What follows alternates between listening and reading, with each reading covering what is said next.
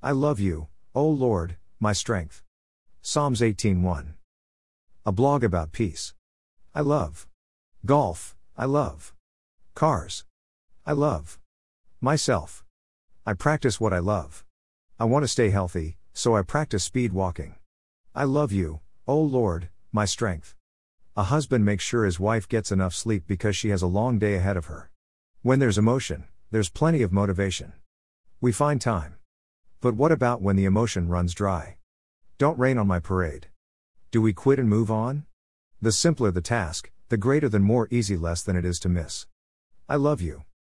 Picture this, old, cute granny lady trotting down the Champs-Élysées, as meringue is stuck to her face.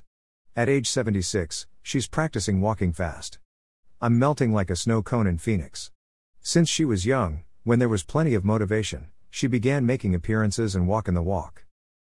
But how do you practice loving God? With prolonged attendance. He has shown thee, oh man, what is good. Picture the hill directly behind the wall, the place where the shepherds heard the hosts of heaven singing. Today in the city of David a Savior has been born to you. Pop quiz answer from January 12, 2019, another round with the movie, The Princess Bride.